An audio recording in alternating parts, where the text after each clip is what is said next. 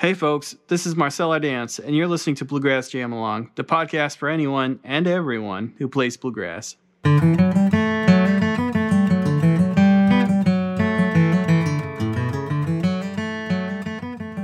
So my guest on Bluegrass Jam Along this week is Marcel Ardans from Lessons with Marcel YouTube channel, which I'm sure you all know about.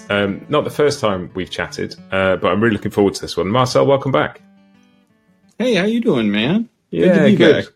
Thanks for coming back. This is a really interesting one. This one sort of came out of nowhere, really. I did a little episode around Tony Rice's birthday and just put together a compilation of things people had said about him for the podcast. And Marcel just messaged after that. And I said, just sort of off the cuff, I've been looking through your tabs on your website, and there's a huge amount of stuff from Tony Rice, but there's also a lot of Billy Strings, a lot of Molly Tuttle. Do you fancy having a chat about those players? And he was like, yeah, great. Can we let's have a chat about them, about their style, what makes them them. And he said, can we also add Trey Hensley to that list? Because I love Trey, and I'd like to talk about him too. So that's what we're going to do today. We're going to have a chat through those four players.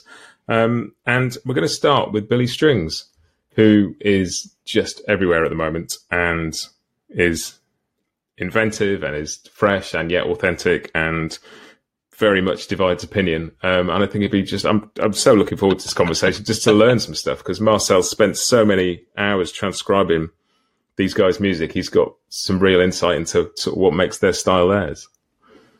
Yeah, I think you kind of hit it on the head already when you said he divides opinion, right? Billy Strings is an interesting player for a lot of reasons. I do think that his whole catalog, if you look across his whole career, I think you can find something that you like, because he's certainly done more traditional stuff, and he's certainly done like more progressive stuff. And I think depending on the bluegrass musician you're talking to, they probably have a favorite era of Billy already, even though he's so young, right? His career isn't decades long yet. It's really interesting, because I interviewed Billy's mandolin player, Jared Walker, a while ago, and he talked about the first few gigs that he did with Billy, and he said they were simultaneously the most traditional and the most progressive thing he's ever done, which is quite a balancing act, you know. Yeah, that doesn't surprise me. That sounds kind of right on the money for Billy. I think that if you listen to Billy's early material, it's really easy to see how influenced by Doc Watson he is. It's basically all Doc Watson licks.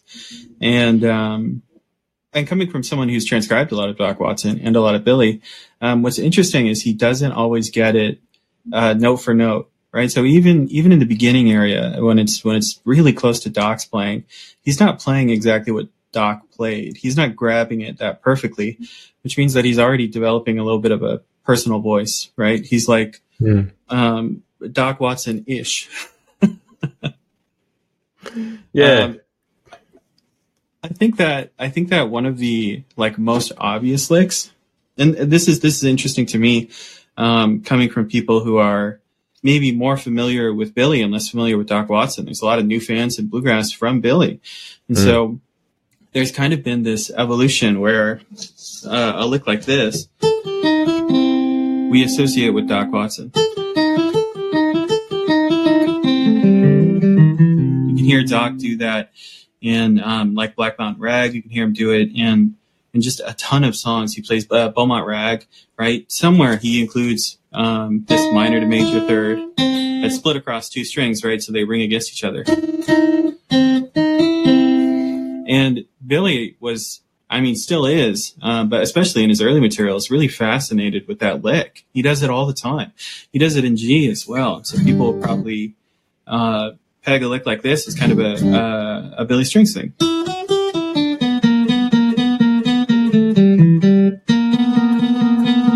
And you can hear that grind against those two notes. And it's not, I wouldn't call it a Billy Strings thing per se. I would think that it's a really smart bite from Doc Watson. You know, he's just referencing his hero over and over again every time he plays that lick. And he loves to find those and sort of hang on them for a while as well. In fact, like, he repeats notes quite a lot, doesn't he? He'll sort of hang on one note or hang on those sort of semitone sort of gaps quite a lot as a sort of a point of tension or setting something up so he can go somewhere else. Yeah, totally. And that's kind of like that's like a very early bluegrass move. If you listen to players like George Shuffler and Bill Napier, or even pre-bluegrass players, you hear a lot of repeated notes. And that's not something you hear in the modern era, right? In the modern era, you hear like runs where it's constantly a different note and every eighth note is filled. That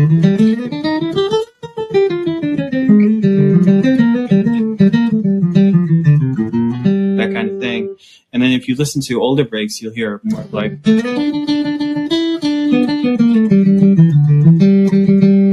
right? They like really will hammer home these melody notes over and over again. So yeah. Billy Strings is kind of a, it's almost like this. The natural progression of bluegrass guitar went from like early players, Bill Napier, George Shuffler, right? Early bluegrass lead guitar players. And, Don Reno did like some rockabilly stuff. There's all kinds of these different interpretations of what bluegrass guitar are. And none of them are really, like specific. None of them is like, oh, that's what guitar does. Everyone's kind of figuring out a different thing. Bill Napier does a lot of the repeated note. George Shuffler does a lot of cross picking. Once again, Don Reno does a lot of the rockabilly kind of thing. And if you get all the way up to the 60s, you get someone like Tony Rice, and it's like, oh, this is what guitar does. And Billy Strings is like the, I don't want to say he's the anti-Tony Rice or anything, but he kind of took everything in a different direction. It's kind of like steampunk or something, where they're like, hey, what if everything was like made out of copper and, cogs and steam power? And Billy Strings kind of did that. He took all of these early bluegrass guitar styles and made that progressive, as opposed to following the natural evolution, which is, I think, really, really cool. Who else has done that? No one. Yeah, totally. And, we'll come on to talk about other players and Tony Rice in a bit, but there's definitely a Tony Rice sort of influence runs through so much of bluegrass guitar now. And to hear, like, and not just the sort of the licks, but also sort of Billy does a lot of cross picking as well. And right. And he talks about that actually, and sort of I've heard him talk about it on stage, but he loves the traditional nature of what Jared Walker brings on mandolin, because he's uses a lot of double stops, a lot of tremolo, also consciously doesn't play super clean. He's not like a Sierra Hull, and I think that is an element of that in Billy's band, a sort of a real rootsy feel, however they take it and however far off that they might go. There's an element of really wanting to ground it in that. Yeah, it's a funny balance that you strike in bluegrass where, not to be too much of a doomsayer, but the traditionalism is kind of a lie, right? Bluegrass is, by its very definition, a progressive genre. It comes out of 1945, right? Bill Monroe's the guy. He gets all these instruments together, and they all play a certain way. And he even dictated, like, oh, maybe we could have accordion. No, I don't like accordion. Right? Bill Monroe listened to the dobro and was like, dobro isn't part of it. Bill Monroe listened to like lead guitar. He was talking to Doc Watson, like, hey, should Doc Watson join the Bluegrass Boys? And he was like, no, Doc, I don't think you're right. So Bill Monroe did have a really kind of progressive guiding hand. So it's funny that we look back at Bill Monroe as traditionalism. And like you're saying about Jared's mandolin playing, you can see that as traditionalism, but it's actually, at least for that time, it was very progressive. Yeah. And so where a bluegrass band decides to draw that line is kind of arbitrary, right? There's some bands out there that think traditionalism, is this 1945 sound. Maybe people are, I don't want to say this, but maybe they're a little sloppier or something, right? Maybe it's less clean. Or other people draw that line and say, like, no, this 1960s era is like, this is what bluegrass is supposed to sound like. Or other people draw that line like the 1980s. They're like, bluegrass album band. That's real bluegrass. That's what feels like traditionalism to them. And that it's arbitrary, I guess is the word, right? You draw that line wherever you want. And I think Billy has done an interesting thing because he's kind of drawn that line in multiple places. It's a very progressive act, but he references a lot of very traditional bluegrass. Yeah, and there seems to be a definite sense of him being very aware that his audience is not a bluegrass audience, and also not a bluegrass audience. So if he plays a song that would be known to a bluegrass audience, he goes out of his way to point out where it came from, so that people who don't know the history will go and check it out. He's not doing it to sort of say that he's doing it specifically to say, go and check this out. This is where it came from. Yeah, exactly. I think that's, probably the best thing that's happened for the genre in forever. In that a lot of times, I think when bluegrass, pops off again, it's kind of exciting again. It's kind of based on this traditionalism lie for instance, the "Oh Brother Where Art Thou" soundtrack for people that were alive during that. I'm sure some of you were like us. Yeah. That was a big boom, right? Everyone started playing like traditional music when that movie came out and that soundtrack dropped. And yeah, I think there was a little bit of like disingenuity kind of buried in that, where everyone was like, oh, this is what American music is. This is what traditional stuff is. The music from that album is from a ton of different decades, right? It's a pretty good spread of sources and types of genre and stuff like that. So it's always funny when people point at that record and they're like, it's a bluegrass record. Well, it's kind of not. Some of it's old time. Some of it's like much more gospel. Some of it has this like field holler kind of vibe. They're different things. Yeah, very, very little of it is a straight bluegrass album. It's true. And the another big boom for everyone was like the Old Crow Medicine Show, Devil Makes Three, the sort of wagon wheel generation, which I think I'm part of. All of those people that came in were like, oh, this is traditional music. This is what it is. And it wasn't really that. So I love that when Billy comes on stage, he's like, oh, this is from this artist, or this is how I learned this, instead of saying, oh, this is traditional American music. This is just what it is, right? He doesn't blanket statement say that. He's like, no, let me tell you the specifics. Yeah, and I think that's really cool because there's an element of like there's sort of freedom about very much wanting to root things and reference things and be part of a tradition, and also just entirely do his thing. Because there's something like I saw Billy live for the first time this year, and the first time was in a really small venue, and it felt more like a traditional sort of bluegrass show. And then the second time was in not even a big venue, but a bigger venue, and they did the full on kind of face melt Billy Strings experience. And yeah, it reminded me very much of watching Neil Young play with Crazy Horse, in that the band is sort of there to get him to a point that he can go somewhere other than where he started off. And the audience play a part in that as well, particularly like Billy Strings show, the really vocal, loud, engaged audience. And it's almost like he wants to go on a journey, and you're welcome to come with him, but you need to help him get there. And so it's about energy as much as anything else. It is, yeah. And I think he achieves that with his guitar playing, using a lot of like jam band and rock and roll tricks that bluegrass isn't saturated with yet. And so it has this kind of new modern sound. One of the things that he does a lot are these repeating licks. And that kind of goes with that conversation we were having earlier, where modern bluegrass players, the template is to play different notes over and over again, right? It's this kind of like a snake that leads up and down the fretboard. And Billy doesn't do that a lot, right? We get a lot of repeating licks, where, we'll get like, kind of these rock and roll, like, or like the Jimmy Page one. Billy isn't afraid of including those, whereas a normal bluegrass musician would be like, that's not bluegrass. I can't repeat the phrase over and over again. But when you put those into a normal bluegrass line, they feel great.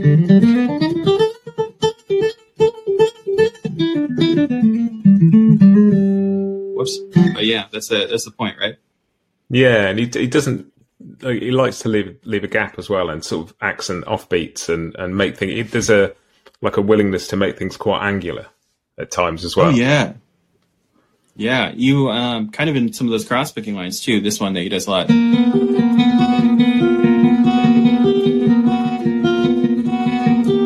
kind of thing.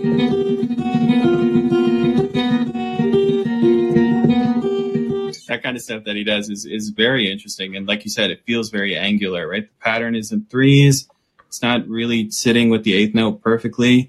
And then there's a bunch of dissonance in that like root note, major seven, dominant seventh, up and down, back and forth in different patterns. It's very cool. And he'll repeat that, for like 4 measures and just let you kind of like sink into this weird, unsure space.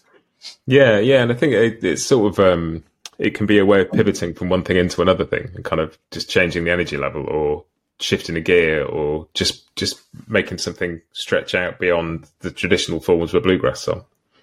Yeah. You can imagine Billy kind of breaking multiple rules in a row. Maybe we're doing that angular thing. Maybe we're repeating a note. We're referencing tradition now. Doc Watson.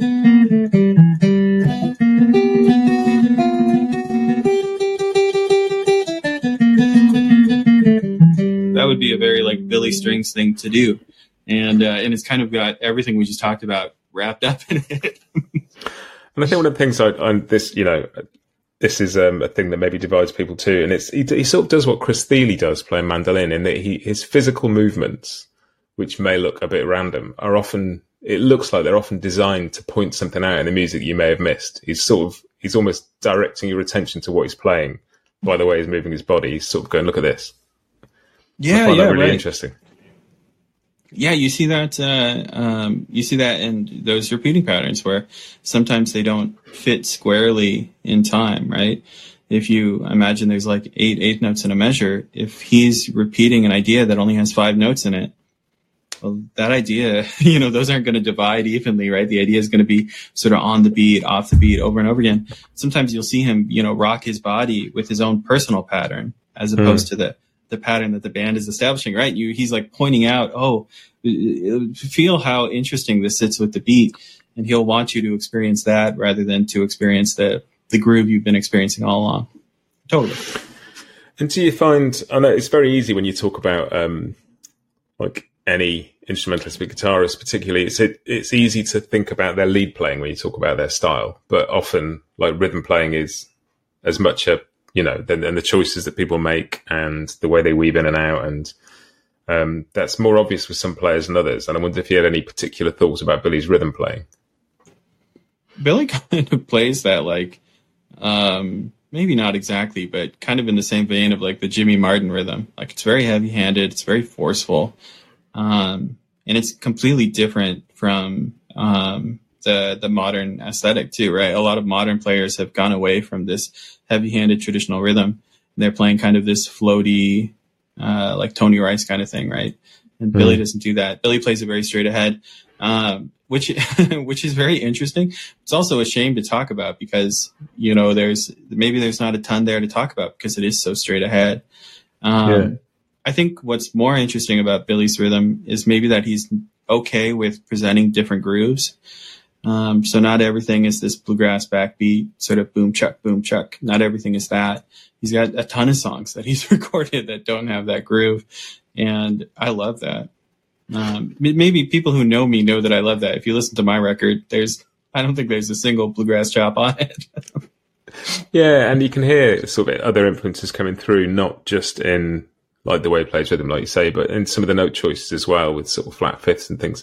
There's a clear, like metal influence in his playing as well. Oh yeah. And you've sort of heard him talk about the fact he gets as energized listening to Slayer as he does listening to fast bluegrass, and and it's a bit of he's not the only player we're talking about tonight who's got that kind of influence in him as well, because we're going to come on and talk about Trey Hensley in a minute, and he's said very much the same sort of thing. And there does seem to be a bit of a strange Venn diagram of bluegrass and metal where there's quite a few people in the middle. There was a time when I was at a gas station, and I happened to have my guitar, in my case, and I was right next to a guy who also had his guitar in the case, wild, right? And he had like a coffin case, like they make those for like BC Rich guitars, some real metalhead thing, right? And so I asked him, I was like, oh, what you got in there? And we ended up talking about it. And, I want to say they make those coffin cases for warlocks. I don't know. Maybe that's what he had. But anyway, I was like, oh, I play bluegrass. I have, a D, whatever. I don't remember what guitar I had. And so we ended up talking, and we were like showing each other like what picks we use.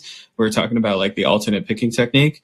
And we had this whole talk in the gas station where, just kind of our whole worlds overlapped, me and this metal guitar player at the 7-Eleven. I think there's a certain appreciation of sort of energy and technique that goes into both of them, but they're sort of high energy music with a lot going on. Yeah, totally. Which sort of leads us. If you look at Billy's technique, his technique was much more metal influenced early on. You can kind of see in his right hand, and as time has gone on, I think he plays more and more like a bluegrass player. In that, one of the big things I think is that Billy's way more relaxed now. If you watch the older footage, it almost seems like he's fighting the guitar a little bit. And now he seems like he's really coming to his element, and it's easy, right? He doesn't have to fight the instrument. It just comes out. I think that's really cool. It'd be really interesting to see, because I think I read something the other day that he's going to be doing a much more straight ahead bluegrass album with his dad, with Terry Barber, with his dad, much more traditional sort of fiddle tune type stuff. I've seen some videos of them playing live together, but I believe that's in the offing, and it'd be really interesting to hear him in a different context. Yeah, I agree. I've seen those videos of him playing with his dad too. It's cool stuff. I like how they sing harmony together too. Yeah, and there's a really cool video of Billy and Brian Sutton at the Station Inn playing together, and just, you know, hearing him in a simpler context, just playing very traditional straight ahead stuff is just fascinating, because he can do all of it. He's just choosing what he wants. Yeah, it's true. He certainly, in certain phrases that he plays, he navigates the fretboard, and kind of like you said, not because he can't do it another way, but he'll navigate the fretboard in simplistic ways, because I think he likes the way it sounds. There's a lick that goes like this. I'll show you real quick. That goes like this. This is a Billy Strings lick. You hear it all the time. Whoops. Like that. And there's other ways to get up the fretboard, right? The line could have been more modern. Right? It could have been something like that, which feels like, to me, like a more modern player. That's what I would play. The Billy opts for kind of sliding the same shape, you know, up the fretboard. It was kind of a Billy Strings thing to do, and I wouldn't do that, right? I wouldn't think of that. I would want to play. I try to put together this like individual line of like pa pa pa pa pa pa pa pa. It wouldn't occur to me to just keep sliding that same shape. And that's a much more rock and roll approach to playing lead guitar, isn't it? It's sort of taking those shapes and just sort of shifting them up and down a bit. Yeah.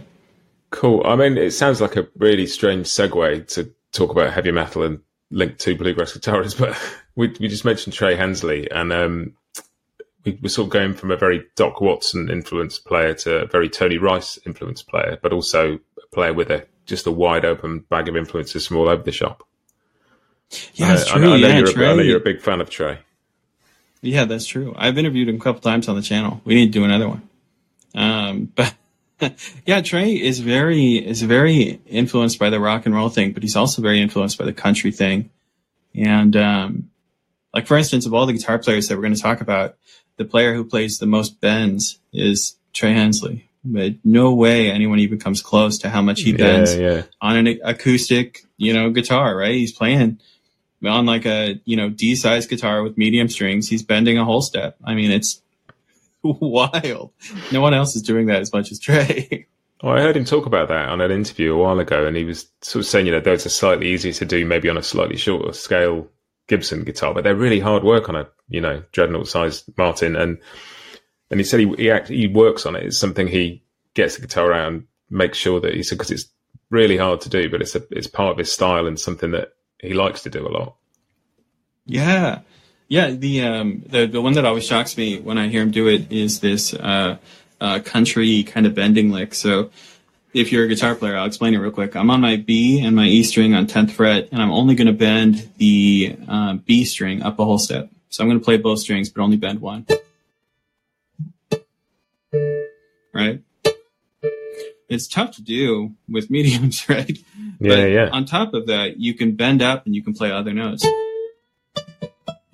Right, a line like that. And Trey does that kind of stuff all the time. And that's wild to me. I'm obviously not doing it as well as Trey. That's probably one of the hardest things to replicate, but it's very cool. I'll see him bend all the way down on like his D string or his A string, right? This kind of stuff. I can't even get it all the way to. Who's doing that on a steel string? It's remarkable. And I think he's maybe spent more time than any of the guitarists we're talking about tonight playing electric guitar. I know he's done a lot of electric sessions in Nashville. Country records and stuff too, yeah. And I mean, not just guitar, he's singing. He's a very strong seam of country runs through what he does. There's an obvious Merle Haggard influence in the voice, and there's, an obvious Roy Nichols influence in the guitar as well. We are going to talk about Tony, but if we weren't talking about Tony, maybe I would say that Trey has the best voice on the list. I mean, it's a pretty good list for singers. There's some good voices on there. They've all got their own. But you could do a whole podcast on them as singers. Yeah. But yeah, he's got a great voice. Yeah, he's got a remarkable voice. Great songwriter too. But his, if we're talking about Billy Strings and we're saying that like Billy Strings is bringing this like jam band influence to bluegrass, which he very much is. I think Trey Hensley is bringing this like country influence to bluegrass. Not just his guitar work, all the bends and stuff, but like you said, his voice, he doesn't have a traditional bluegrass voice. I mean, all these guys sing high. That's what I've tried my whole life to do. I normally sing tenor parts if I'm not singing lead. Trey can't do that. Trey has like a very baritone voice. So even some of these like classic bluegrass songs that are in like B flat and B and up there, Trey doesn't sing them up there. I won't say because he can't, but I suspect because he can't. He's just got a lower voice and he sounds great doing it. Yeah, I mean, like you want to hear him sing where he sings. It sounds good. Yeah, exactly. He is definitely one of my favorite players though. And I think one of the things that gets past a lot of people, and this isn't to talk trash on the recording industry or anything, but a lot of records just get really processed. So you take a lot of, like for instance, if you take your flat picking line, just naturally you tend to have these notes that are a little bit quieter, a little bit louder. You slap a compressor on that, you slap a limiter on that, you bury it in the mix, you slather the thing with reverb, and like suddenly your line sounds really good. It sounds like you played it just perfectly and all the notes are the right volume. And when you listen to Trey play, it just sounds like that. You can hear it in every interview and all of those like random live videos. You can hear that every single note coming out of his guitar is just clean and precise and perfect. And it must be some of that Tony Rice influence because Tony was very into, just the cleanliness of approach. But Trey's kind of taken it beyond that. Everything is just perfectly articulated and the volume is so consistent. Like sometimes when I'm talking to him and we're, in person, I'm listening to him play, it sounds like his guitar has a compressor on it. It sounds like it's already been limited and everything's been, sort of equalized. So all the notes are the same volume. He just plays like that. It's remarkable. Yeah. And it's an interesting one, isn't it? Because it's when you talk about a guitarist's style, it's very easy to talk about note choices and right hand technique but tone and tone production is such a big thing, isn't it? And that's part of technique, and but just the sound people get out of an instrument is a very personal thing, particularly an acoustic instrument. Oh yeah. And and if I've ever felt inadequate tone wise, it's when I'm talking to Trey. If you watch the interviews that I've done with him back, there's moments where he plays a lick and then I play it. You can hear when he plays it, everything has that perfectly even feel. And when I play it, like one note will be way louder, one note will be way quieter. And like, I need that help, right? Please compress the hell out of my guitar track so it sounds like Trey's. But he just sounds like that. Yeah, it's remarkable. And it's interesting listening to some of the recordings. There's him and Rob Ickes and Tommy Emmanuel. And, obviously Tommy's got a very different technique and a very different tone. And it's really interesting listening to a recording when you know there are two guitarists and you can just tell who it is from the tone before you even listen to the notes. They sound like themselves. And, Tommy is a great guitar player, but I'm kind of shocked when I watch the videos and I see Tommy keeping up with Trey so well. Because let's say it this way, Tommy does like a lot of stuff, right? He plays guitar in a lot of different ways. He does the fingerstyle thing, he flat picks, and he, does this and that, and he's very good at all of it. Trey kind of only does the flat picking. And so the fact that Tommy can keep up with Trey at Trey's like only thing, right? The thing he really does is remarkable. Hats off to Tommy. And he sort of like feels like Trey has something in common maybe with Cody Kilby and maybe somebody like Jake Eddy's coming through now. There's a certain speed and cleanliness. I think what you said before was a great. You said I think you would use the word articulated, and there's that quality about it, isn't there? It's not you don't. Yeah, there is. it feels just solid, and it doesn't feel like he's fighting to get it out. It feels like it's, I think the interesting thing about Trey is that he doesn't lose, with that, amazing amount of precision and like tone production he has, he doesn't really lose, kind of like that vibe or that feel or anything. It still feels very like human. I think some of those other players that we're talking about, like Cody Kilby, Jake Workman, that kind of player of like just hotshot bluegrass player that plays with, an A-list national band. A lot of times they almost feel like machines, which is very cool. I'm not knocking that. I mean, that's remarkable in its own right, but it almost feels like it's programmed or something. They like go through it so fast and so clean. Everything's just so. And even though Trey plays that cleanly, he doesn't feel like a robot to me, Yeah, it's a really interesting, just a really interesting mix. He feels like like all of us are as musicians, but just taking a whole load of stuff and put it together to sound like himself. Yeah, he really has.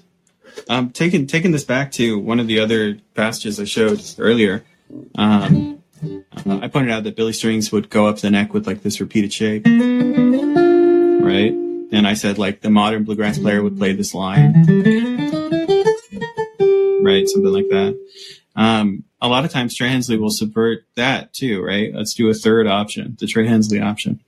A lot of times Trey will do that, using these kind of diagonal pentatonic boxes, which is a very like country guitar player thing to do. Right? Just so we don't get demonetized, I won't say it, but there's a popular country song that starts like that.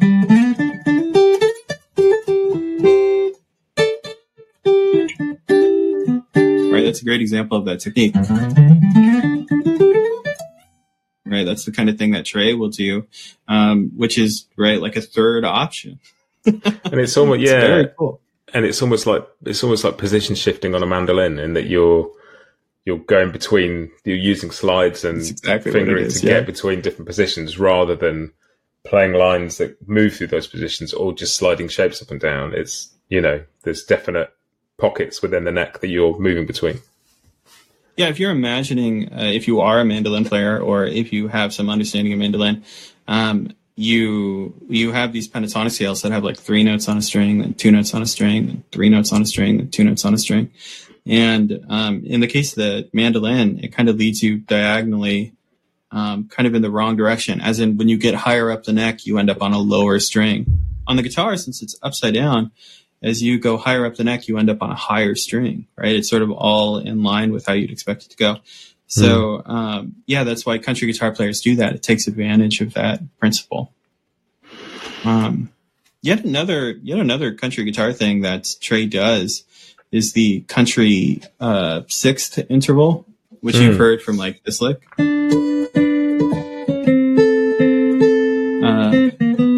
Which is like the beginning of Lovesick Blues, Hank Williams. Yeah. But Trey will do those too.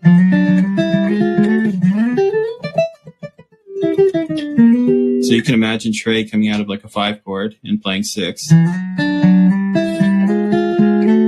Getting to the 1 chord and playing bends. And maybe he wants to continue and he uses a diagonal pentatonic.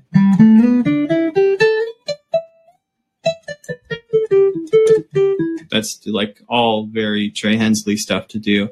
And that's, kind of like the Billy Strings example. These aren't specific songs or anything. I'm just taking in what I know and trying to replicate kind of choices they make.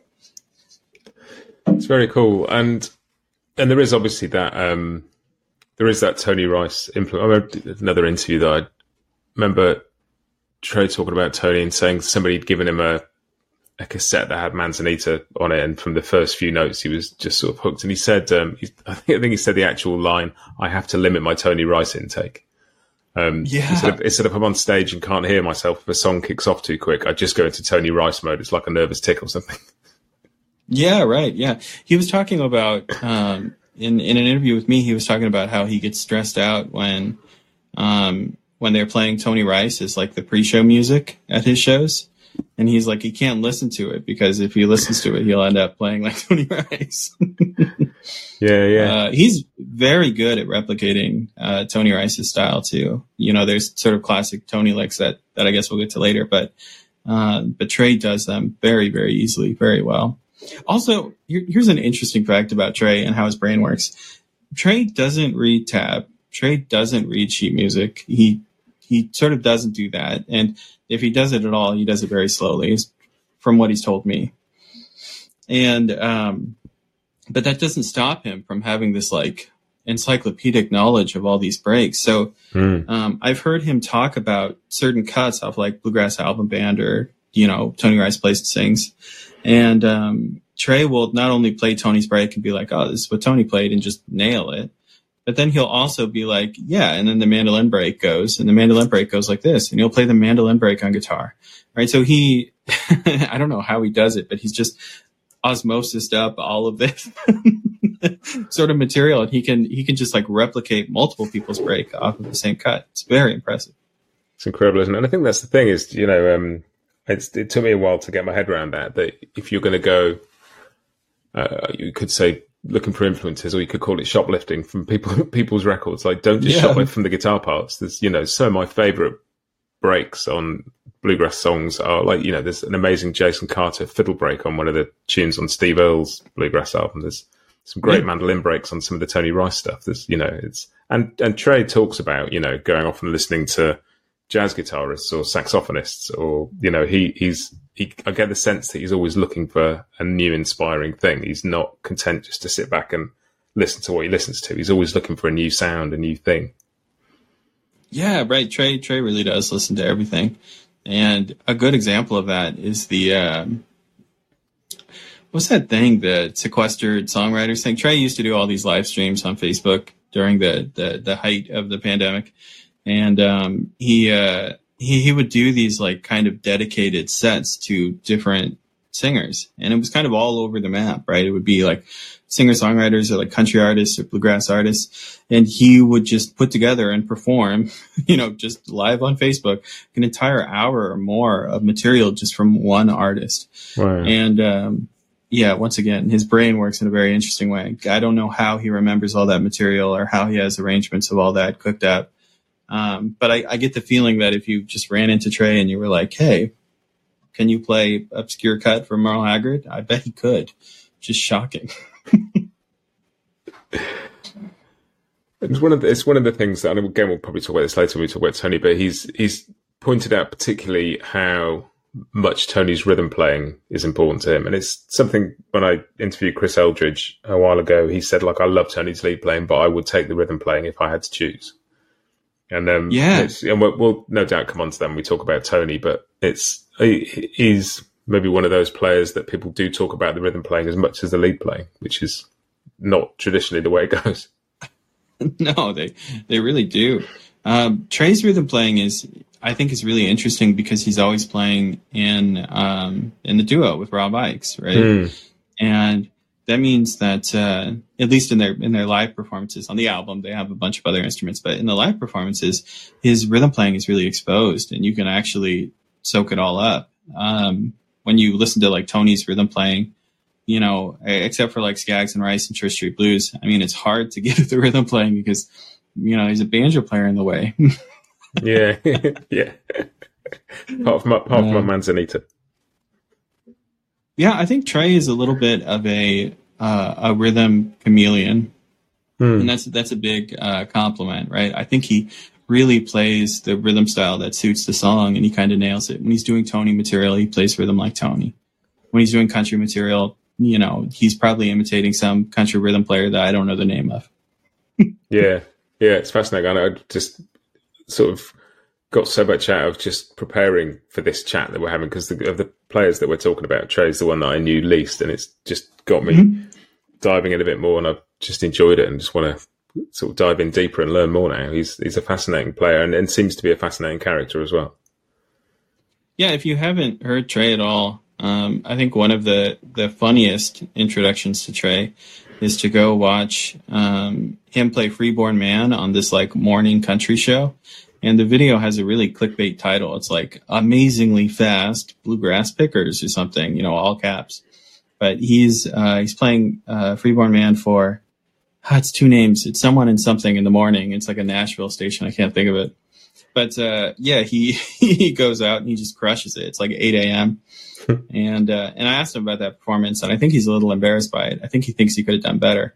But it is such a great introduction. You know, it's just like someone's, camera phone of him in the radio station, and he's just killing it. It's just so good.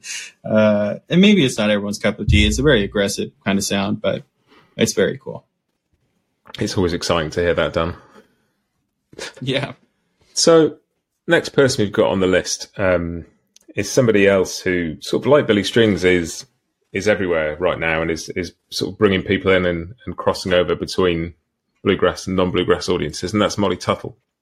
And, she's sort of fascinating in so many ways. There's the obvious sort of claw hammer guitar thing to talk about, but she's, again, also very clean, articulate player, and has what most guitar teachers would point to as a relatively unorthodox right-hand technique in terms of how her arm's placed and where her wrist is, and totally. But it doesn't seem to hold her back in the slightest.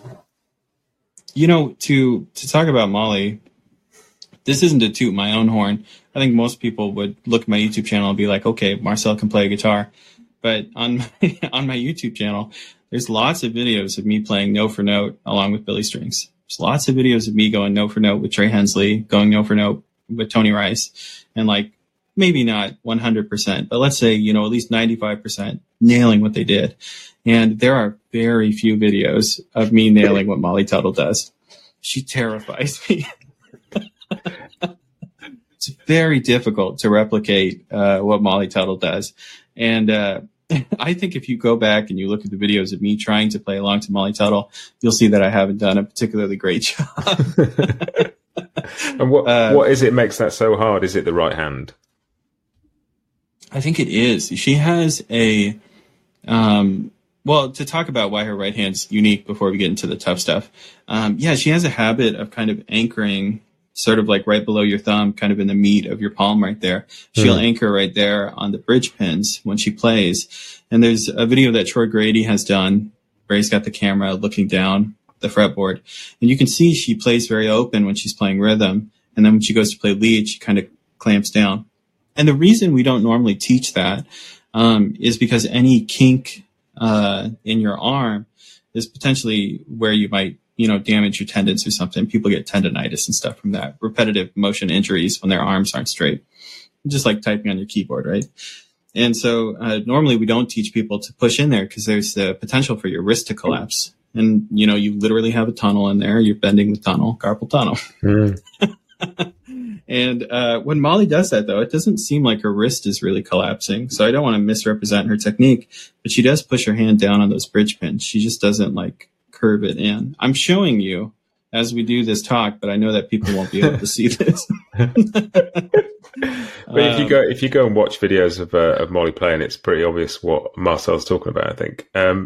But there's also the sort of the forearm placement. It's most players tend to rest the upper arm on the top of the guitar, leaving the arm to sort of swing free. And Molly sort of rests the top bit of her forearm on the guitar almost. It's a very the whole thing looks very constricted, and yet she has utter freedom to do whatever it is she wants to do. Some of that just from having taught lots of people, some of that is just bodies being built differently. Like a D28 is always the same size, and everyone's forearms are a slightly different length.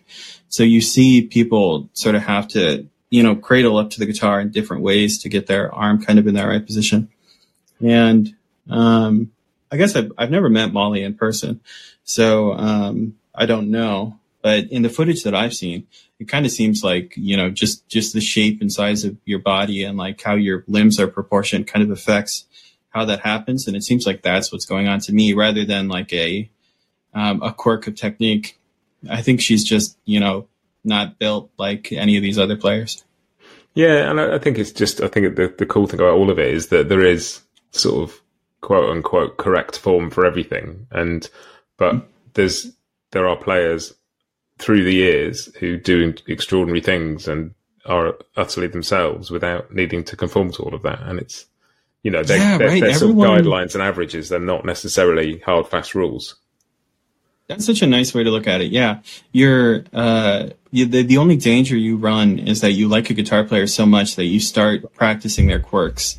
And you shouldn't practice people's quirks. You should look at the averages, like you said. You should try to shoot for this idealized technique. And if you have something that doesn't work out perfectly, that's fine. That's your quirk, right? And so, like if we go through some of these other players we talked about, Billy Strings, in his early years when he was playing, he'd flex every muscle in his entire body. I would consider that a quirk, right? Don't copy that. It's probably not healthy. He doesn't do it anymore. Which is probably best for his body. Or someone like Tony's kind of got this weird thumb thing where, like, as he's picking, he rocks his thumb back and forth. That doesn't make you play like Tony. Don't copy that. And similarly for Molly, right, this, like, super hard plant on the bridge pins, which actually I kind of do, if I'm being honest, is probably not the thing to copy either. The quirk of my own that people always point out is that sometimes when I should use my ring finger, I use my pinky instead in my left-hand fretting work. And people are always like, oh, why'd you use that finger? And I don't even notice. That's the thing. It's, don't copy the quirks. I think once you get to a certain point of having played for an amount of time, it can be quite hard to explain to people how you do what you do. I interviewed Happy Tram from Homespun fairly recently. And he was talking about working with Tony Rice and saying that, he ended up sitting in and sort of interviewing him because Tony couldn't necessarily explain how he was doing what he was doing. He'd say, I'll try and slow it down and show you as much as I can to the best of my ability, but it's just sort of how I did it. And there's a great moment in one of those, I think it's Happy that's interviewing Tony. And Tony plays an interesting chord shape. And Happy says, like, oh, isn't that like an A9? And Tony says, well, it's an A7 chord. And if you know anything about theory, you know that A9 and A7 are very closely related, right? An A9 chord does the same thing as an A7 chord. It's just got one extra note in it. And, but that doesn't like click with Tony, right? He's just like, no, in my brain, this is A7. And you can see that it's kind of like a struggle in the interview where like Happy wants to convey all the information to the watcher, like, oh, it's an A9 chord. And Tony's like, no, it's not. It's an A7, which isn't technically correct. But what are you going to do? Are you going to say no to Tony Rice? No, you let it slide. The interesting information in all of those kind of conversations is not necessarily what it is or what it isn't, but how he approaches it. And it's like, that's the insight, isn't it? Is what he's thinking when he's doing it is. Yeah, that, right. His brain, it is. This is how he's using it. And it's exactly. And he used to argue with Tony Rice's brain. But anyway, so, yeah. Back to Molly. Yeah. And so sort of that sort of aside, one of the most striking things I think that people hear first in maybe not so much now because Molly's got this sort of more straight bluegrass album, Crooked Tree, which is glorious. But still on that, there's sort of the claw hammer technique on guitar, which is not something she invented. It's something, she came across and decided to learn, but it's a very distinctive sound and very much part of what she's become known for. Yeah, it's a remarkable technique. I wish I could replicate it for the listeners at home, but I cannot. And I've tried. It's like an old time banjo technique, right? This claw hammer thing. And there's lots of different, kind of little segments of this technique. And Molly must have learned this at some point, as a child and just converted it to guitar because there's videos of her very young doing this claw hammer guitar thing. It's not something she came across as an adult. This is a, sort of a combination, like technique for another instrument on guitar, that she figured out when she was quite young. And it's sort of a slightly altered tuning she used as well. It's essentially an open G tuning, but with the B string tuned up to a C. So there's no open thirds in the tuning at all, so it's got that sort of slightly I think she describes it as that modal kind of sound. Yeah, I think she describes it as mountain minor tuning at one point. It's that just it takes out it leaves that ambiguity in there. But yeah, go and Google Molly Tuttle clawhammer and see what it is we're talking about. Because the only time I've seen Molly was over here in the UK as part of the Transatlantic Sessions tour a few years ago. Oh, right. And the first song she did was Take the Journey, and I'd never seen anybody play a guitar like that. in my life. You know, sort of slightly gobsmacked by the clarity and the drive of it, and just the sort of, you know, the amount of poke in it. Really, it's like a very driving, hard sound. It's a remarkable sound. And if you're going down that rabbit hole, I highly suggest you watch the music video for "Take the Journey," because it's this very weird, like, truck commercial. I don't know how to explain it. The music video is for sure sponsored by, like, Chevy or something. And it's Molly Tuttle just, like, banging out this remarkable song. And then, like, you know, trucks cruising through the desert. I love you, Molly. I hope you made a lot of money on that one.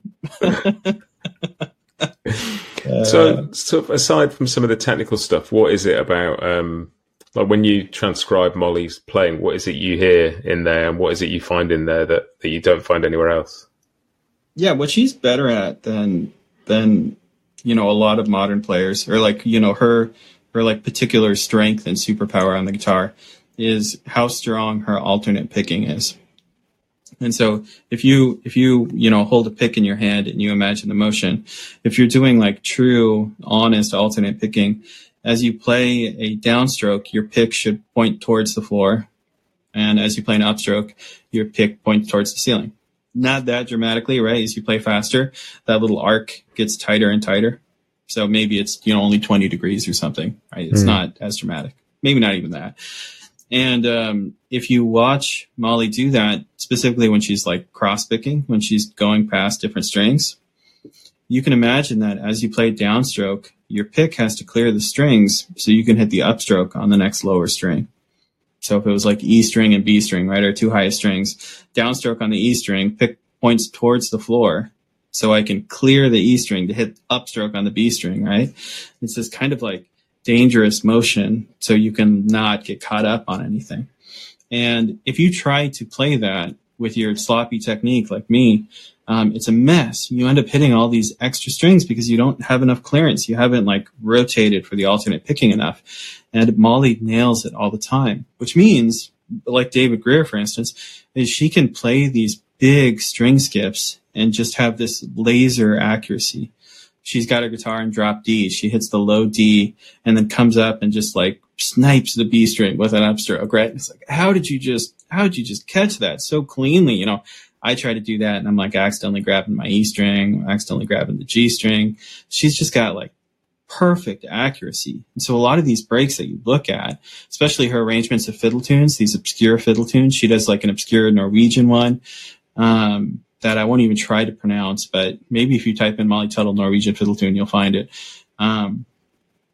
You know, she's got all these moments where she's skipping strings, she's jumping around. She kind of plays it in a way that no one else can do it. It's remarkable. And I've transcribed a lot of them. I can look at what she's doing and write it down on paper, but then I go to play it and I realize that this is a pipe dream. It's so difficult.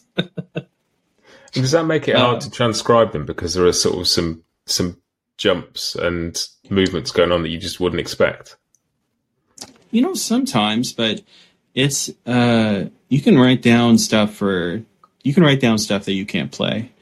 You know, I transcribed, like, banjo breaks, and I've transcribed, like jazz saxophone players and stuff before, and I can't play those instruments, but I can write down what they're doing.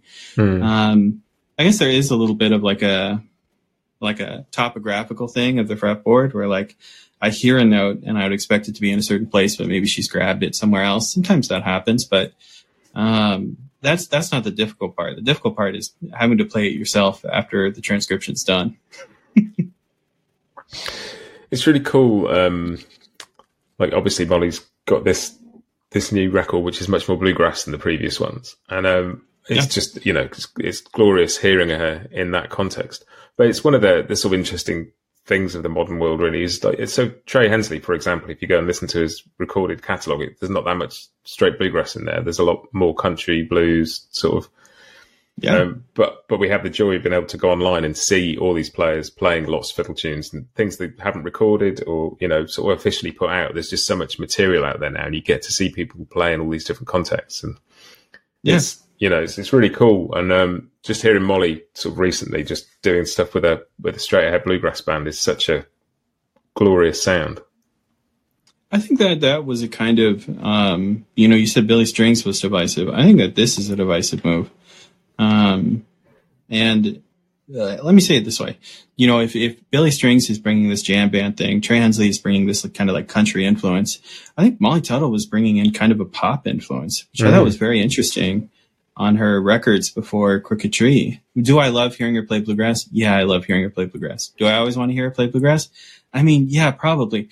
But it's really cool to have an artist like breaking into like newer territory. And she was certainly doing that. Kind of on her last record and the record of covers too. It had like some distorted guitar and stuff on it. Yeah. Those are experimental records. And I think that experimentation should kind of be praised, Yeah, totally. And I think there's some really cool artists around who we like to think of as bluegrass artists and can totally do that, but don't always do it. So, for example, and Sarah Jarosz, for example, can play bluegrass mandolin with the best of them. And yet, if you listen to her records, they're not really bluegrass records. Or Sierra Hull's recent records, the last couple of albums are not blue. They're just songs arranged the way she hears them. And I think that's brilliant. And Nickel Creek, for all the success, were never really at any point a straight-ahead bluegrass band. They very much straddled that line between acoustic music, pop. It does what it does.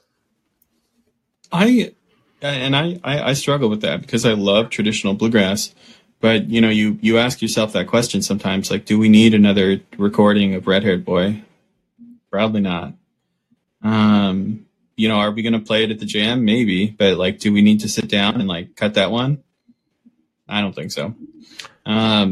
So, every once in a while, someone really nails it on a record. Bluegrass Album Band is a great example, right? Where Tony Rice, cuts a bunch of classic bluegrass tunes, or like the Chris Thile and Michael Daves record, Sleep with One Eye Open. Yeah. And they cut a bunch of traditional material and they just crushed it. And it's kind of like a statement, like, hey, we normally do slightly weirder stuff, but like, here's us doing the trad stuff. I think that's what Molly has done here. I think she's going to go back to doing kind of the pop influence stuff. She's just like, hey, by the way, I can still do bluegrass. Right. Yeah, totally. And it's that thing of maybe Brian Sutton's Not Too Far From the Tree record is a good example of that as well. Of just straight ahead fiddle tune playing on guitars that's a record totally we needed to hear, And I think we do like to sort of shackle people to things sometimes. The amount of people who say Punch Brothers are great, I wish they'd play more bluegrass, or the amount of people who would, want Molly Tuttle to play more bluegrass, or the amount of people who, this exists in the jazz world as well. There's lots of people who appreciate modern players, but just want them to play 1950s jazz. And, we really need another recording of Scrapple from the Apple. We really need another recording of Donna Lee. I don't think so. And that's all there. And there's some great stuff, and you can go back and listen to it whenever you want.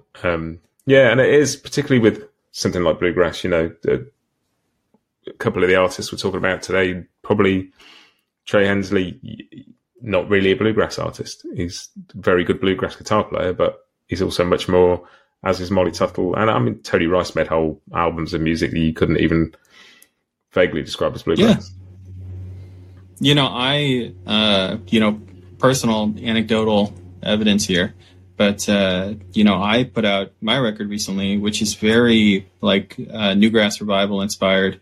I guess we put it out last year, but it's got a lot of, kind of 80s drum sounds on it, and nothing's arranged really as a bluegrass song, but it's all bluegrass instruments. And, let me tell you, those were the comments that I got immediately, were like, hey, the album's good, but you need to ditch those drums. I got comments like that. And I thought that was funny, cause everyone's kind of looking for the next new thing. And like, what did you want? Did you want me to record the album with Red Haired Boy on it? I don't think you would have been satisfied with that either. Yeah. So I think we end up with a lot of bluegrass artists that are kind of in that, in between the rock and the hard place, right? Do I release the progressive album that I want to do, or do I do the traditional album? Because both of them are going to receive some amount of, hate from the audience, I guess. Yeah. Yeah. And in terms of Molly, we talked a little bit about Billy and Trey and sort of note choices and sort of style of, the kind of licks they use? And is there any sort of particular signature Molly things that make Molly sound hers? Yeah, this is great. I gave examples of the other players, and it's like, give a Molly example. Like, I haven't played my guitar once. Yeah, one really great thing about Molly's playing is how well she cross-picks and how fast she can cross-pick. Not that it's about speed or anything, but one of the limitations of cross-picking is that you normally can't do it very quickly. It's kind of a speed-restricted item to add to your breaks. Things get too fast and you can't really cross-pick anymore. And Molly Tuttle seems to have no such limitation, which I find really remarkable. But the patterns aren't super interesting to bring up because they're kind of classic cross-picking patterns, right? These like that kind of stuff. But, Molly's doing it at, 5,000 BPMs. So if there was anything that, that I could steal from Molly as a player, right? If I could Space Jam, you touch the basketball and you get all the skills of the famous player. If I could do that with Molly Tuttle, it would probably be the cross picking that I'd really want to steal. She's just remarkable at it. And also, to talk about cross picking, it's kind of a dated art form. There was a long time when it wasn't looked at so favorably. Like if you look at, 80s bluegrass, there's not a lot of cross picking happening because they were looking at it as like, oh, that's the old school. We don't want to do that. I guess except for like Tony Rice's Church Street Blues, but that's kind of like anti-cross picking in a way. Like there is no straight pattern. It's like constantly moving around and shifting. He doesn't play a strict pattern. And Molly's in a way kind of bringing that back. Billy does it too, to an extent, but Molly does it more traditionally, where it is a straight pattern that she's nailing. She did an interview with Acoustic Guitar Magazine where she wrote an arrangement of Wildwood Flower that was cross-picking. And it's a beautiful, very clever, smart arrangement that uses like forward rolls, backwards rolls. There's a square roll in there. It's got some string skipping. It's remarkably clever and very traditional at the same time. And she probably deserves more credit for that. She does it better than anyone else. And this cool thing is, we're talking about Molly and Billy as being progressive and sort of moving between genres. And yeah, they're both of them use cross-picking a lot. It's something that and it may well be that in 5-10 years, everybody cross-picks because Billy Strings and Molly Tuttle cross-pick. It's come back. Yeah. It may be one of those things again. Which sort of brings us... Time to start practicing cross-picking, then. Do you get in early. It's definitely something that I've neglected, I think. I think of all the sort of disciplines in flat picking that I've spent quite a lot of time looking at rhythm. I've spent a lot of time working on sort of tone and a lot of time thinking about note choices and understanding the fretboard. But I've never really spent much time on cross picking. But one thing I love is that example you gave of Tony Rice Church Street Blues, and also on the same record there's things like One More Night, and where it's almost it's sort of half cross picking, half rhythm playing. It's sort of bringing out a melody and something and adding some texture to it, and it's sort of unique the way he does it, which leads us sort of nicely onto Tony, I think, because it feels at the moment, and maybe this is partly because we lost him so recently, and there's been such an outpouring of just affection and attention for Tony for the last couple of years. But it feels at the moment that all bluegrass guitar conversations lead back to Tony Rice in some form. But maybe that will always be the way it is. Maybe that's all. Maybe that's been the way it was for a long time, and I'm just not as deeply into the bluegrass guitar thing for as long as a lot of people. But it's it's such I've started referring to it as like the pre-Tony Rice period and the post-Tony Rice period because it feels so distinct. Suddenly everyone wants to play like Tony. It's weird. And there's definite sense of that. And one of the things that Tony sort of brought to flat picking and to bluegrass was that sort of, this sort of lick-based improvisational approach rather than a melodic approach necessarily. And a lot of flat thirds, a lot of flat sevenths, a lot of, sort of an approach maybe slightly more based on a vocabulary of licks and how he used them. Yeah, and you might get with certain other players. Yeah, I think that, Tony Tony's at the forefront of something, right? Something very interesting when he's releasing his first albums. And when you think about all of the bluegrass instruments, they all have something that they're kind of well suited for. The banjo is well suited for like arpeggios, right? And that's why we have like 3-finger rolls, and like a lot of it's chord based up to a point, right? And then, for the mandolin, right? The mandolin does like tremolo. We have our strings and choruses, there's sort of a mandolin sound we expect. Mandolins are also great for playing fiddle tunes. Really easy to get a melody out on a mandolin, just like on a fiddle. Fiddle also can be microtonal, right? So things can be slightly out of tune in a way that feels good. They can also play notes for an indefinite amount of time. The only instrument that can do that, right? A fiddle can play a note that lasts forever just by recycling their bow motion. So there's lots of interesting things that different instruments have to their benefit, and the guitar didn't really have that. The guitar doesn't have a distinct voice until we get players like Clarence White and Tony Rice.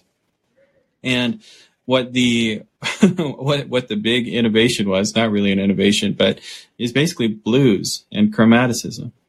And the reason that's so remarkable from all those players is that no other instrument is suited well to do it. So on the mandolin, the fingering works out in such a way that it's difficult to play chromatic things, right? Your first finger is covering 2 frets. Your second finger is covering 2 frets. Your third finger is covering 2 frets. If you have to play a chromatic scale, a lot of these fingers are doing double duty. It makes it kind of difficult. On the fiddle, you have no frets, right? So it's hard to get chromatic things in tune. On the banjo, once again, it's all chord based. So we're certainly not playing chromatic things up to a point, right? Banjo does have a breakthrough later on. But in this time period, really guitar is the only instrument that can do it. So when you think about that aggressive, chromatic, bluesy, Tony Rice sound, it's kind of breaking into this forefront of like, this is like the thing that only guitar can do. And suddenly it feels like guitar has a superpower along with the rest of them, right? Yeah. So you can imagine a lot of these licks you associate with Tony Rice, this kind of like, that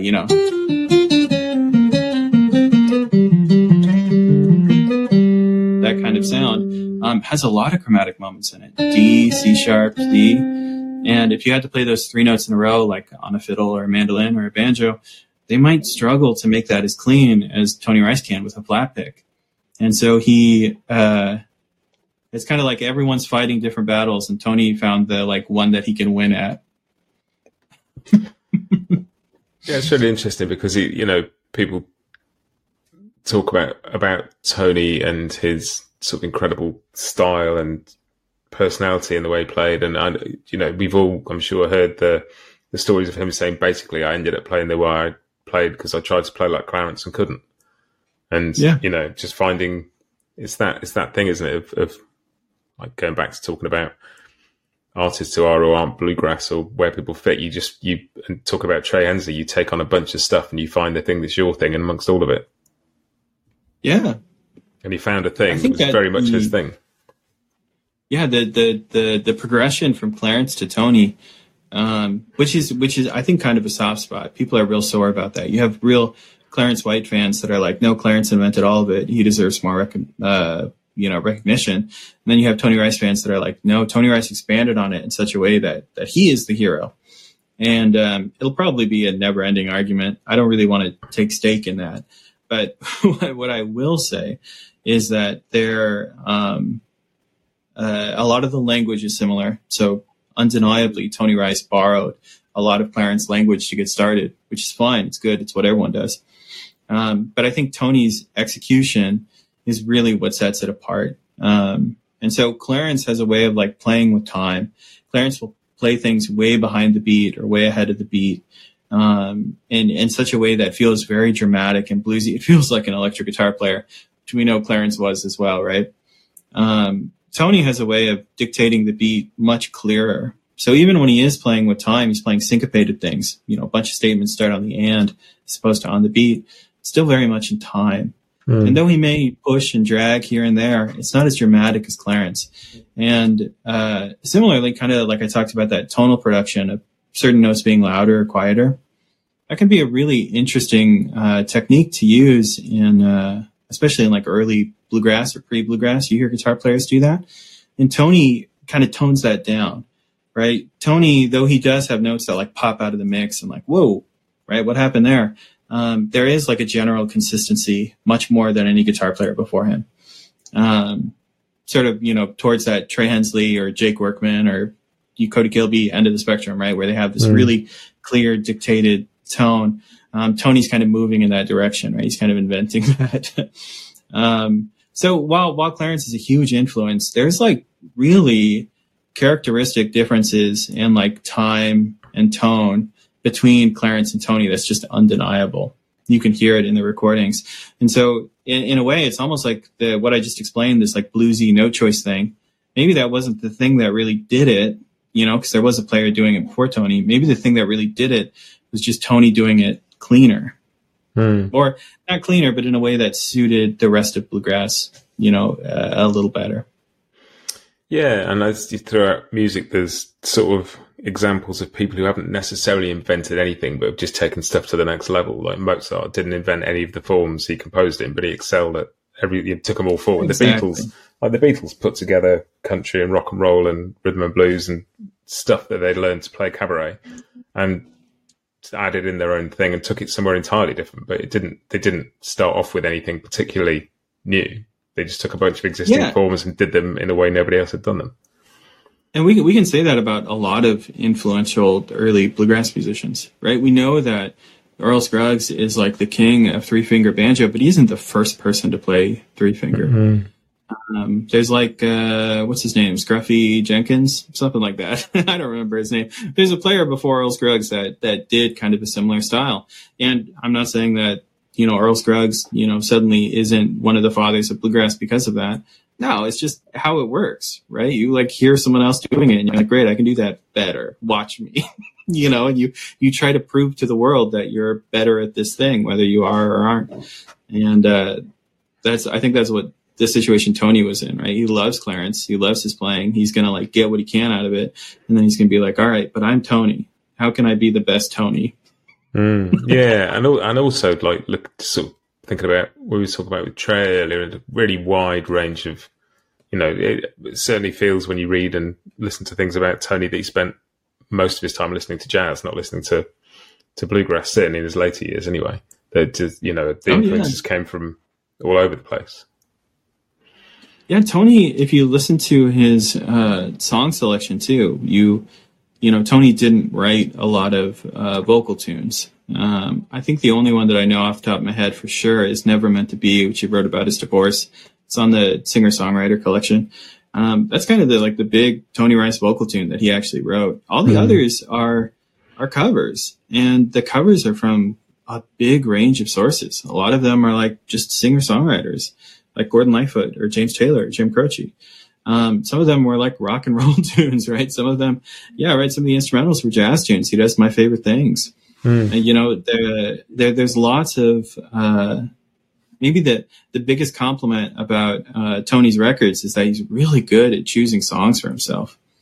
If you're going to put together a record that's all you covering other people's material, man, Tony Rice did that better than anyone. He picks good songs and songs that like suit him that he's just going to crush.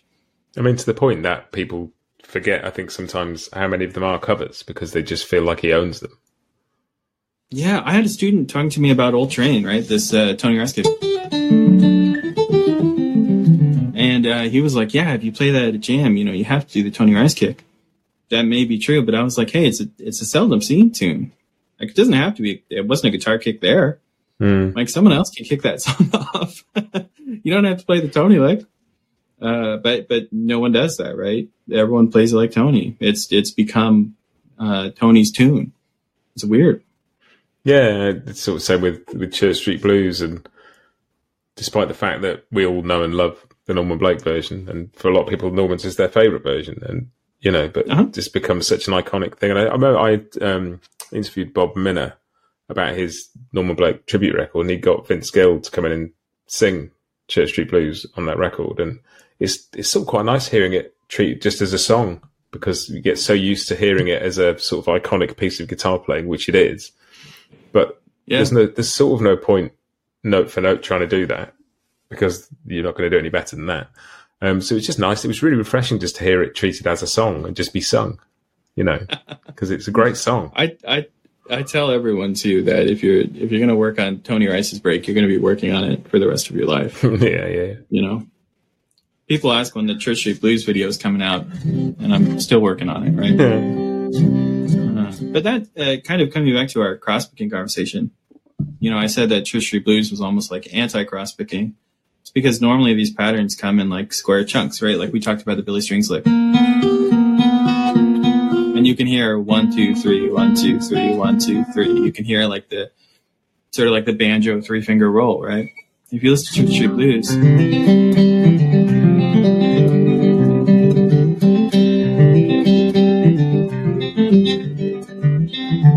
it has no 3-finger like repeated moment. There are moments. 1, 2, 3. There's one.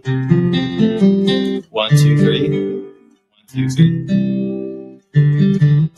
So there's little segments that feel like 3-finger rolls, but the tune itself is not like built on that principle solely. It's got a lot of other like little lines that keep peeking out. It's like a tapestry of ideas. And that's, I think, why it's so charming. You listen to Tony Rice's version, you're like, whoa. I think people are so enchanted by the tune that they don't even realize how difficult it is. They're just like, wow, that's beautiful. How do I play that? And then they look at it and they're like, oh, I don't.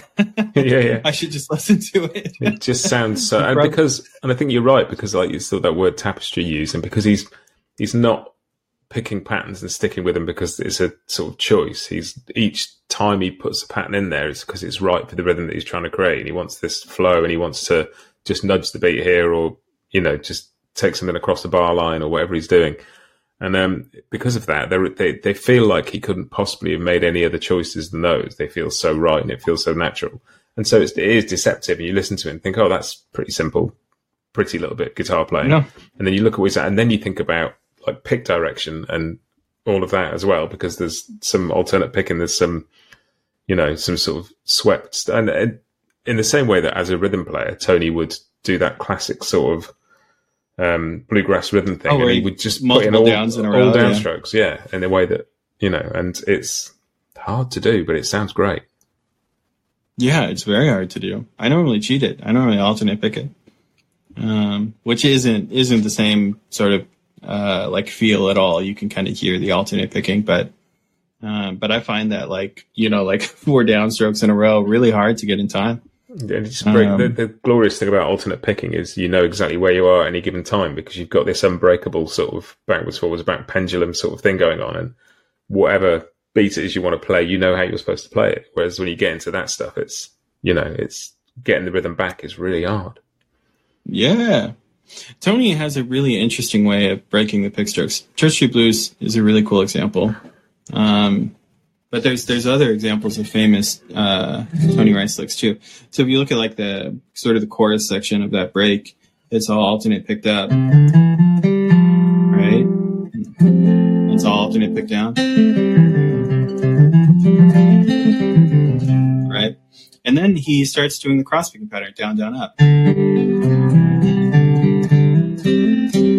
right? So it's kind of like a mixed.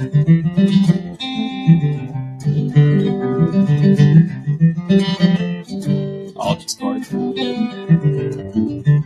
And then flat picked again. So he is kind of like choosing his techniques, and it's not just in the Church Street Blues style. It's also in some of his like hot licks. He'll break pick stroke patterns. So for instance, this lick, right? We've all kind of seen Tony do something like that, right? And the pattern is groups of 3, like 1, 2, 3, 1, 2, 3, 1, 2, 3, 1, 2, 3, 1, 2, 3. And instead of playing the correct alternate pick strokes, which would be down, up, down, down, up, down, right? He just plays down, up the whole time. Down, up, down, up, down, up, down, up. Because in that lick, it kind of makes sense, right? If each one of these is like a 3-note chunk, why don't I use the same pick strokes for each segment of the pattern? And so Tony is willing to break the alternate picking, religion for these little licks, right? He's okay with that. Well, it is a religion for sort of flat pick guitar, but you think about playing mandolin, and if you're going to play an Irish jig, which is all in threes, then it's often down, up, down, down, up, down, down, up, because that fits the rhythm of what you're trying to do, and it emphasizes the beats in the right place, and it's got that sort of bowing quality to it that you would get if you played on a fiddle. And so none of these, all of them are rules, and yet none of them are really rules. They're just conventions. Like we talked about arm placement before, and they're just they're techniques that work for most people, but they're there to be monkeyed with. I think that one of the interesting things about Tony as a player is that sort of being top of the pile in the way he was. And I'm reading into this. Maybe this isn't how he felt at all, but looking at his catalog and knowing what I know about Tony and having read and seen what I've seen, I think that in certain ways he felt out-Tonied. And he certainly talks about that with the bluesy stuff, sort of that aggressive, competitive style that he had, early on. And he did it throughout his life, but, it's sort of the staple of his early playing, him playing like Freeborn Man. By the time Tony had been playing for a couple decades, there were lots of players doing that. And he says in an interview that he felt like there were people that were better at it than him, that there were people that did this aggressive, dramatic thing better than him. And so I think it led to this like constant reinvention. And so like Church Street Blues comes out. It's an album of solo guitar. There isn't really an aggressive lick in that. There's some moments that are like close, but that whole thing is pretty tame in terms of like the flat 5, flat 7, flat 3, like that whole kind of thing. He's playing pretty straight ahead, and he's still playing something that is very hard to replicate. And I think he reaches that point where people are starting to figure out Church Street Blues. And, in some of Tony's last outings, we see, this like third style crop up, which is the like chord melody bluegrass thing, how he plays Shenandoah, how he plays Dandy Boy. And that's kind of like, I think that's the last nut that's left to be cracked for Tony Rice. People ask me to transcribe those, by the way, and I always say no. Right? If someone's going to give that away to the world, it's not going to be me. Let Tony keep that one. And you look through his life and you see all of these like little reinventions and these little like additions to the Tony Rice style. We didn't even talk about the like Space Grass Tony Rice unit records, which is a whole other category that's very difficult to get into and understand the chord choices and the scale choices and stuff. But Tony is constantly like picking a new thing, so that way, the phony Tonys, the copycats can't keep up, and it's remarkable. And I truly think that no one has caught up with that Shenandoah. They even played it at IBMA. I think Chris Eldridge played it. at the IBMA thing, and it was pretty good representation, but it didn't sound like Tony. I think that was the first time I saw any video footage of Tony playing. I think it was at Grey Fox. There's a DVD called Bluegrass Journey, which I think is a documentary about Grey Fox, essentially. But it's full of performances. And it's just, and it's nighttime and Tony's just stood there, just him and that guitar. And in front of a festival audience where you could hear a pin drop and everybody's leaning in to hear, and he takes his time and he lets it breathe, and there's times where it's such a familiar melody, but you don't necessarily know where the beat is or where the phrase. But they're super free, yeah. It's just phrases, and he decides how long a phrase needs to be, and then moves on to the next one, and it's an extraordinary thing. Yeah, that particular recording, I think it's from the Bluegrass Journey documentary, and they show a bunch of that footage.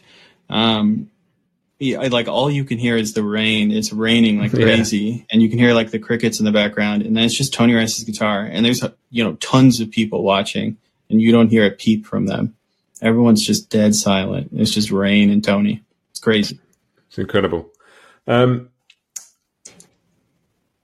I think that's probably I think we've covered. The one thing I was sort of going to say when we were talking about that, you were talking about the sort of the Tony clones, and it feels like there is a point where people just take that style of sort of chromatic, bluesy, hard driving stuff and slap it on everything. And sometimes I take I don't know, fiddle tune like St. Anne's Reel, that is all major scale, all the way through, Right. has a melody, has some lovely melodic major key qualities to it. And maybe people wouldn't do it over St. Anne's Reel, but you know where I'm going with it is that people take songs where that doesn't necessarily belong and just put it over everything. And it's become such a sort of stylistic choice. Can I do the demo? Yeah.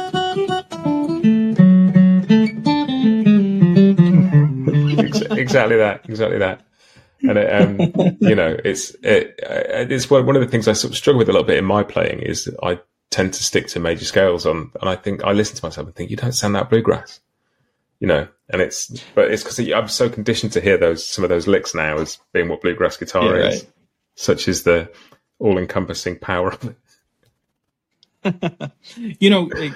Circling back on that conversation, isn't that what's interesting though, or like, isn't that what feels like something a virtuoso would do on those instruments, is to kind of tackle the thing that's difficult? So for instance, on the banjo, we said that this chord-based arpeggio play is, really what's kind of the instrument is made for. But you look at someone like Bela Fleck, plays a lot of single note lines. I feel like that's where you really get the gasps, right? You're like, whoa, because the instrument like doesn't do that, and he can make the instrument do that. That's what's shocking. Or you hear like fiddle players, their instrument really isn't a rhythm instrument. You can't play chords on the fiddle. Some people have really, really kind of acrobatic kind of chop moves that they do to create almost like a drum set on the fiddle. It's remarkable. So when you hear guitar players kind of avoid the bluesy thing and still nail a tune, like David Greer playing any of these fiddle tunes and avoiding the bluesy thing, but playing really dense, lush arrangements, I mean, that's beautiful. That's like, oh, you didn't take the easy way out. You could have just played blues, but you didn't. Yeah, totally. And it's and I guess, basically what we've been talking about for all this time is style, and note choice is a big part of that, and tone is, and sometimes what you don't play is the choice you make. And, like Miles Davis leaving space and everything is, it's not the 1,000,001 notes you do play. It's the 3 you play, like, or the space you leave in Shenandoah, or it's all up for grabs. It's all there. And it's all those things that go to make style, which makes all 4 of these players so fascinating and makes learning to be a musician and find what your thing is in amongst all of that a bit daunting and a bit sort of, but that's the journey, isn't it? It's to pick up all these things and then go, well, what do I sound like? Let's find out. There are still ideas out there. I do those live transcription, sort of sessions where people suggest tunes, we transcribe things. And, a break came up, last night when we were doing one, and it just blew my mind. There's a bunch of note choice in there that I just would not expect. And the player's name was, Jeff Autry, I think. And, not a player I'm super familiar with. But there's a bunch of ideas in there that I was, a little flabbergasted by. And, sometimes you find those things and you're like, whoa, why doesn't anyone do that? It's crazy that it still exists, but yeah, there's still territory to be carved out. You just have to go find it. And, one of the easiest ways to find it is to explore all of the territory that has been carved out, right? You're like, oh, this is what Tony did. This is what Trey has done. This is what Billy has done. You look at all these famous players, and then, sometimes a whole kind of reveals itself. You're like, oh, why didn't anyone make this choice? It's almost like, not to make a ham-fisted metaphor, but it's almost like chess. You can memorize a lot of chess openings. You can sort of get into the middle game by, playing whatever, and, playing the Italian or playing this defense or whatever. And, if you watch professional games, they really don't play any standard openings, right? There may be some sort of inclination or reference to a standard opening move in chess, but almost immediately there's a bizarro move and you're like, why? How? What are you seeing that I don't see? And it's that same kind of thing, right? You can find that choice that will throw people off. Yeah. And that's what, this is what we want out of music. We want enough familiar stuff that we can find something to listen to, and we want enough unfamiliar stuff within that to make it interesting and take our ear somewhere we hadn't quite expected it was going to. Chris Thiele said that he likes to shock you. He wants you to feel like you're falling off a cliff, but when you hit the bottom of the, you hit the bottom of the cliff, you land on a pillow. And I thought that was a nice way of saying it. Like, he wants to shock you, but he lets you know it's all okay, right? Still music. Yeah. Because if all you're doing is shocking people, they're not going to come back. Yeah, right. Brilliant. Well, that's such a cool discussion.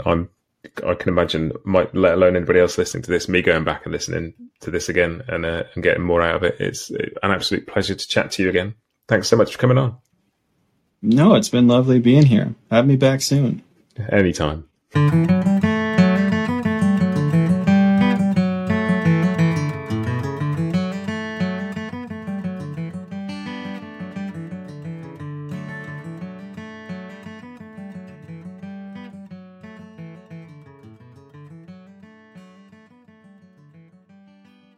Bluegrass Jamalong is proud to be sponsored by Collings Guitars and Mandolins, making some of the finest guitars and mandolins in the world since the 1970s.